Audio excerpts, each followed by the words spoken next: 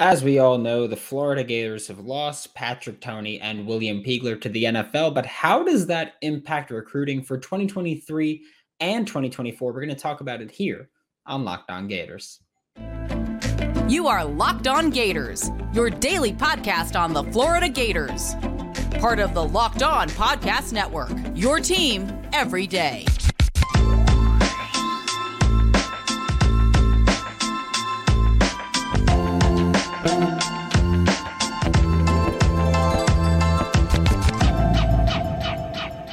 Joining me now for Locked On Gators is John Garcia, Locked On's recruiting insider. And yes, once again, he's here. This is also now your fourth episode of Locked On Gators in 24 hours, which is great. And it's the ninth week in a row that you're here, if I'm doing that right. Yes, gang, always. I could totally say that. But before we get into it, I'd like to thank LinkedIn Jobs for being the official college football recruiting sponsor across the Locked On College Network. LinkedIn Jobs helps you find the candidates that you want to talk to faster. Post your job for free at linkedin.com/lockedoncollege. Terms and conditions apply. And John, quiet in Gainesville right now. Really nothing going on. But before we talk anything really specific with everything that happened in Florida in the past 24 hours, Patrick Toney is gone.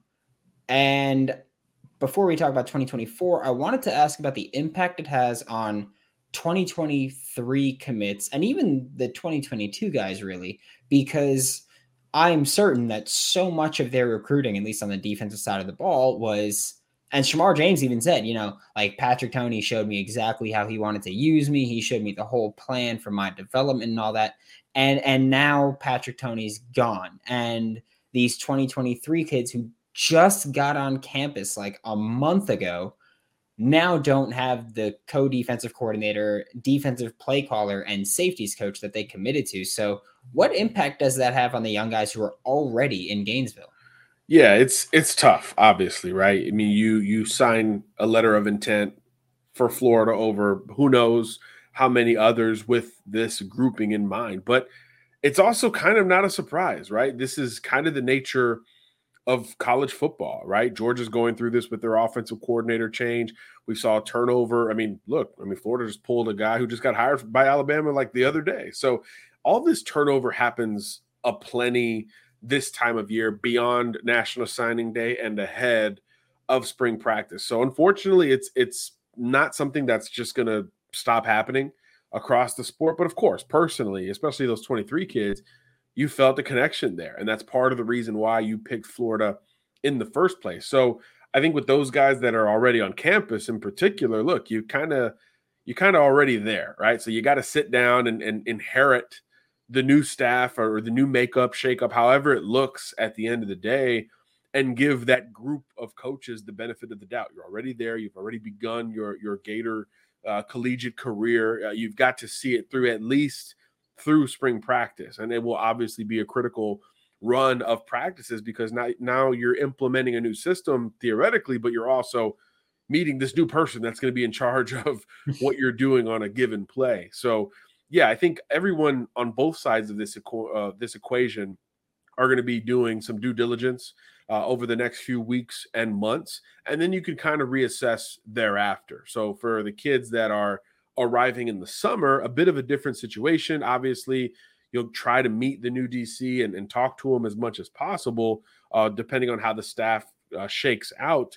But it's the same deal. You've already signed that letter of intent, so it's a hurdle and a half to try to get out of it, barring a crazy NIL situation or a head coach situation. So naturally, it's something that you just kind of have to eat and inherit and deal with as a young adult, right? As a young man entering college life. It's just one of those things that happens across the country, and you've got to double down and deal with it, as they say. Of course, there's always an avenue out, but it's rarely that simple. It's never, oh man, my position coach, my coordinator left, so I'm out 100% right now. There's always kind of this grace period, and I think most of these recruits or freshmen are in that boat right now.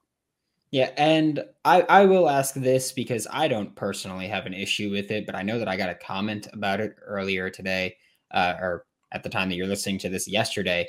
but it was, how can you recruit all these kids and then just leave? And I don't have an issue with it, because to me, it's the nature of the beast. Like, you're coming to play college football, especially in the SEC, with a young coordinator. Like, there's always a chance he leaves. And if the logic is, how can you recruit these kids and then leave, then nobody would ever leave unless they're fired. So that's how kind of I take the approach to it. But I'm curious if I'm in the wrong, or if it's just, different schools of thought. Look, if it was for another college gig, I'd have a little bit more understanding, but the NFL calendar is so different than the college calendar, right? The NFL has only added and extended their season. So, I mean, the Super Bowl, we're recording this on the 22nd. The Super Bowl is 10 days ago. So all these new coaching staffs that were waiting on that game to end, Arizona being one of them, you had to wait until that point to then start to finalize the hiring process at the very top. And then, of course, after that, these coaches have to fill out their staffs. It's hard to blame somebody making that jump up to the NFL, even if it wasn't planned. You don't know who's going to target you. It's not as planned as folks make it seem to be. A lot of these coaches, of course, have their ideal candidates if they ever get a head coaching gig, and then you start to vet those candidates and go from there. So obviously Tony's got a vast experience, to his name, and that's something that resonated with a young up and coming staff there that's going to be in Arizona. So it's just, again, the timelines are so different. The college football playoff is in early January. The Super Bowl is more than a month after that, so it's just, in that time, so much can happen, and an entire signing day happens in February. So it's unfortunate. It definitely hurts the kids, but it's part of the business. That is part of the reason why everybody is placing higher expectations on these athletes in college, because it's a business. Every element of the business is something that could potentially affect them. That's why compensation and so many other elements have been, rewarded in that direction. So yeah, you can't get that attached. Everybody tells you that. Yes, you commit to people and coaching staffs more than programs, but that's why you have a primary recruiter, and then a secondary recruiter, and then a positional recruiter, and then a coordinator, and then a head coach. There's a group of people that bring you to a school. It's rarely one coach that handles all of the processes there. So that there is a little bit of kind of insurance from Billy Napier on down to combat some of the natural feels and knee-jerk reactions when something like this happens. Because at the end of the day, it looks good on Billy, right? His staff was plucked for an open NFL gig. So it's just the nature of the beast. And the sooner everybody realizes that, the easier it is to digest, because that's not going to change as long as these timelines are so different.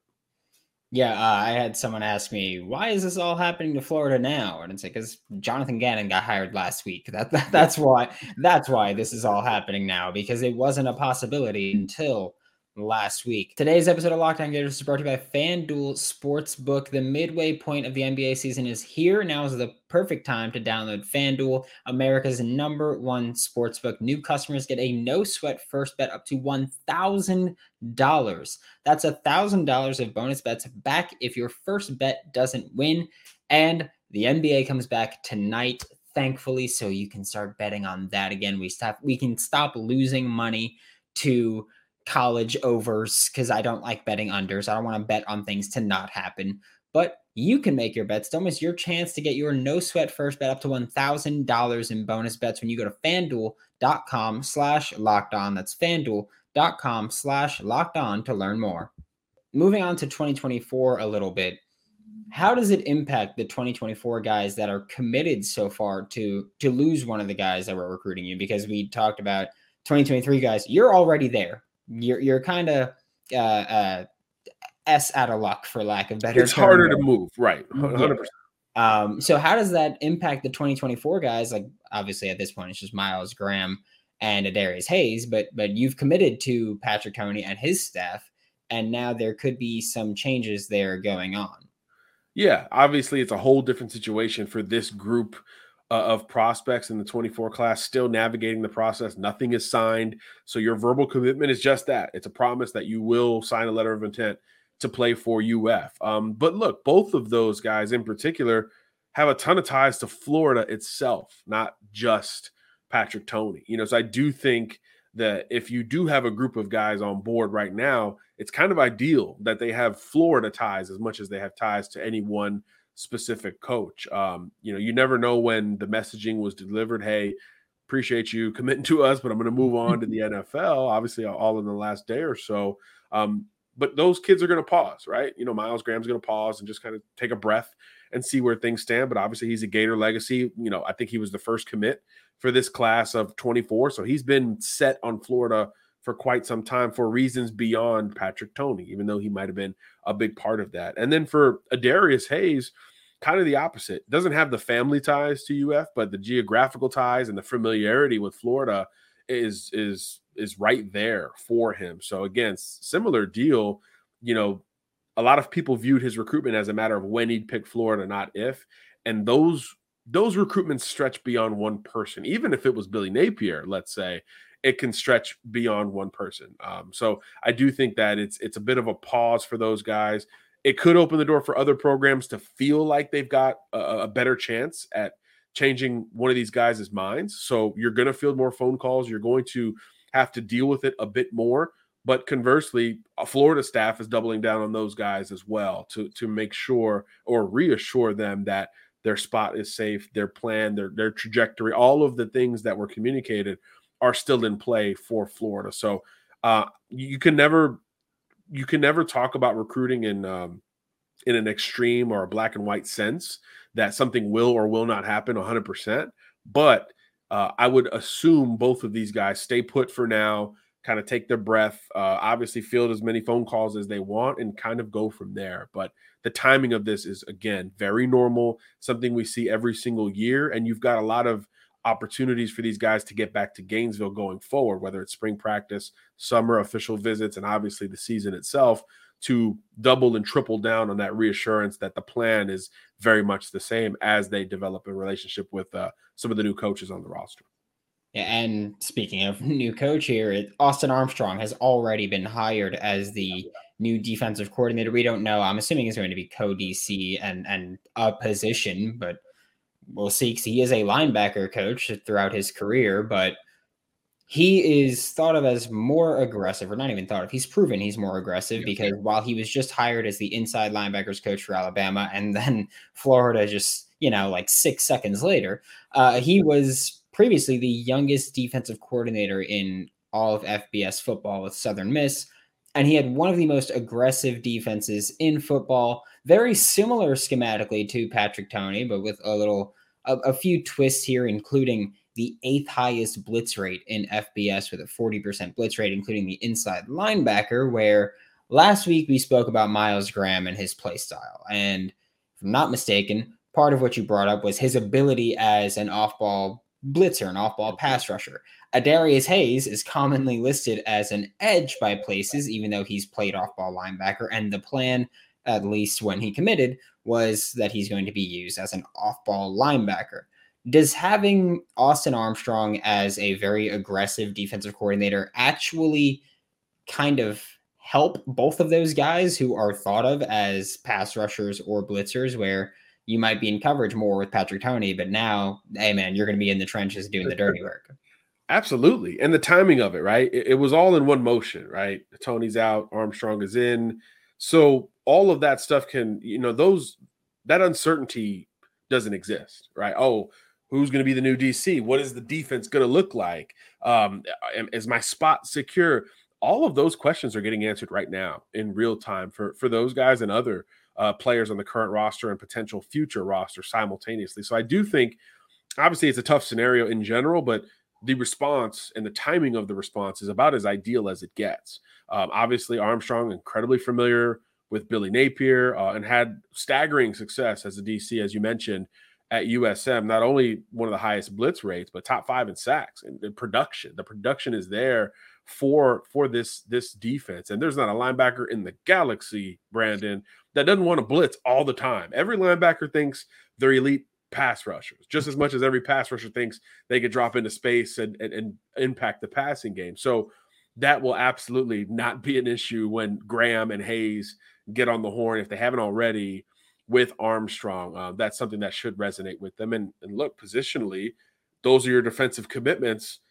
Like you said, Armstrong's a linebackers guy anyway. So I do think in the short term, that's about as ideal a turnaround from both a timing, positional perspective as you could have hoped for. So I do think that pushes you again to think the benefit of the doubt is going to be with Florida in maintaining these verbal commitments, however early it may seem. And just shifting a little bit to now, you've got a few coaching vacancies. You've got safety. We don't know what's going to happen. But one of the possibilities is that Corey Raymond, who is currently the Florida Gators cornerbacks coach, is going to become the secondary coach, defensive backs, whatever you want to call it. If you're 6 feet tall and 200 pounds, he's going to be your boss. That's how we're going to look at it. What kind of advantage or disadvantage is that for Florida on the trail if Corey Raymond does take over as secondary coach? Because when he's recruiting safeties, he can look at them and say, hey, my proven track record as a great cornerbacks coach, I'm now going to be coaching you as well. And there's also, I guess, the downside of if you're a cornerback, another school can, I guess, negatively recruit and say, hey, he's not going to have as much time for you anymore.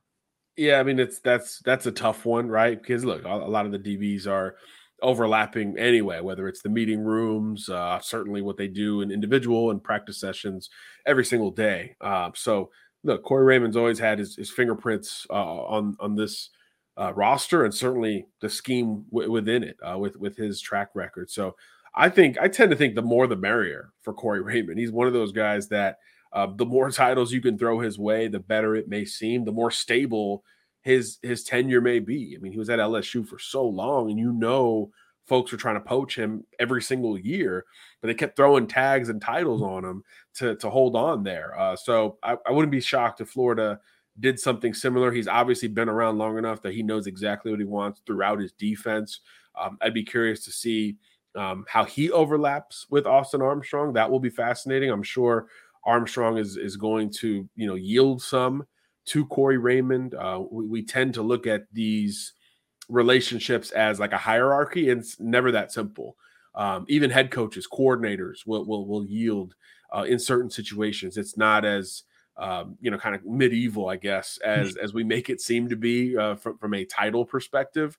But it helps your pocketbooks, and look, it helps with recruiting and retention, and that's obviously important to Billy Napier. Corey Raymond's one of the most notable position recruiters in the country, regardless of position. So I do think it could help recruiting and the secondary simultaneously, the more access, I guess, he has to the entirety of the secondary. But obviously there's an opening there as well with one on-field coach TBD with what Florida is doing going forward here. So we'll see how that works out. But yeah, I'm not going to sit here and talk negatively about adding responsibilities or titles to a guy like Corey Raymond. I think it'd be near ideal unless he doesn't want to do it.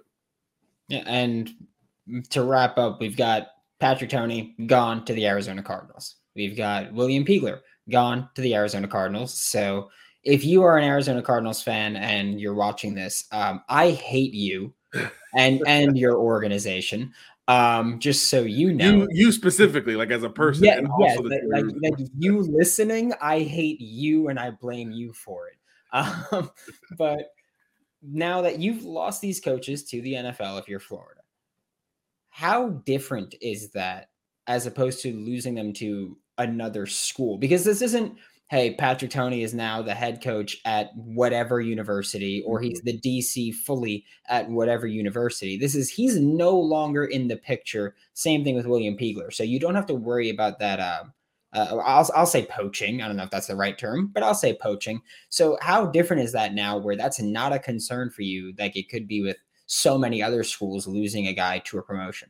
Yeah, it's a really, really good point. From a recruiting perspective, it's night and day. When a coach leaves your post and heads to another with a larger title, coordinator, head coach, whatever it is, naturally, of course, you're worried about your own belongings, right? Because that coach helped cultivate what you have. So yeah, that's out the window completely. Now, again, other schools will feel like the door is a little open, so, and they're both blue chip players, right? So they're going to get overtures anyway.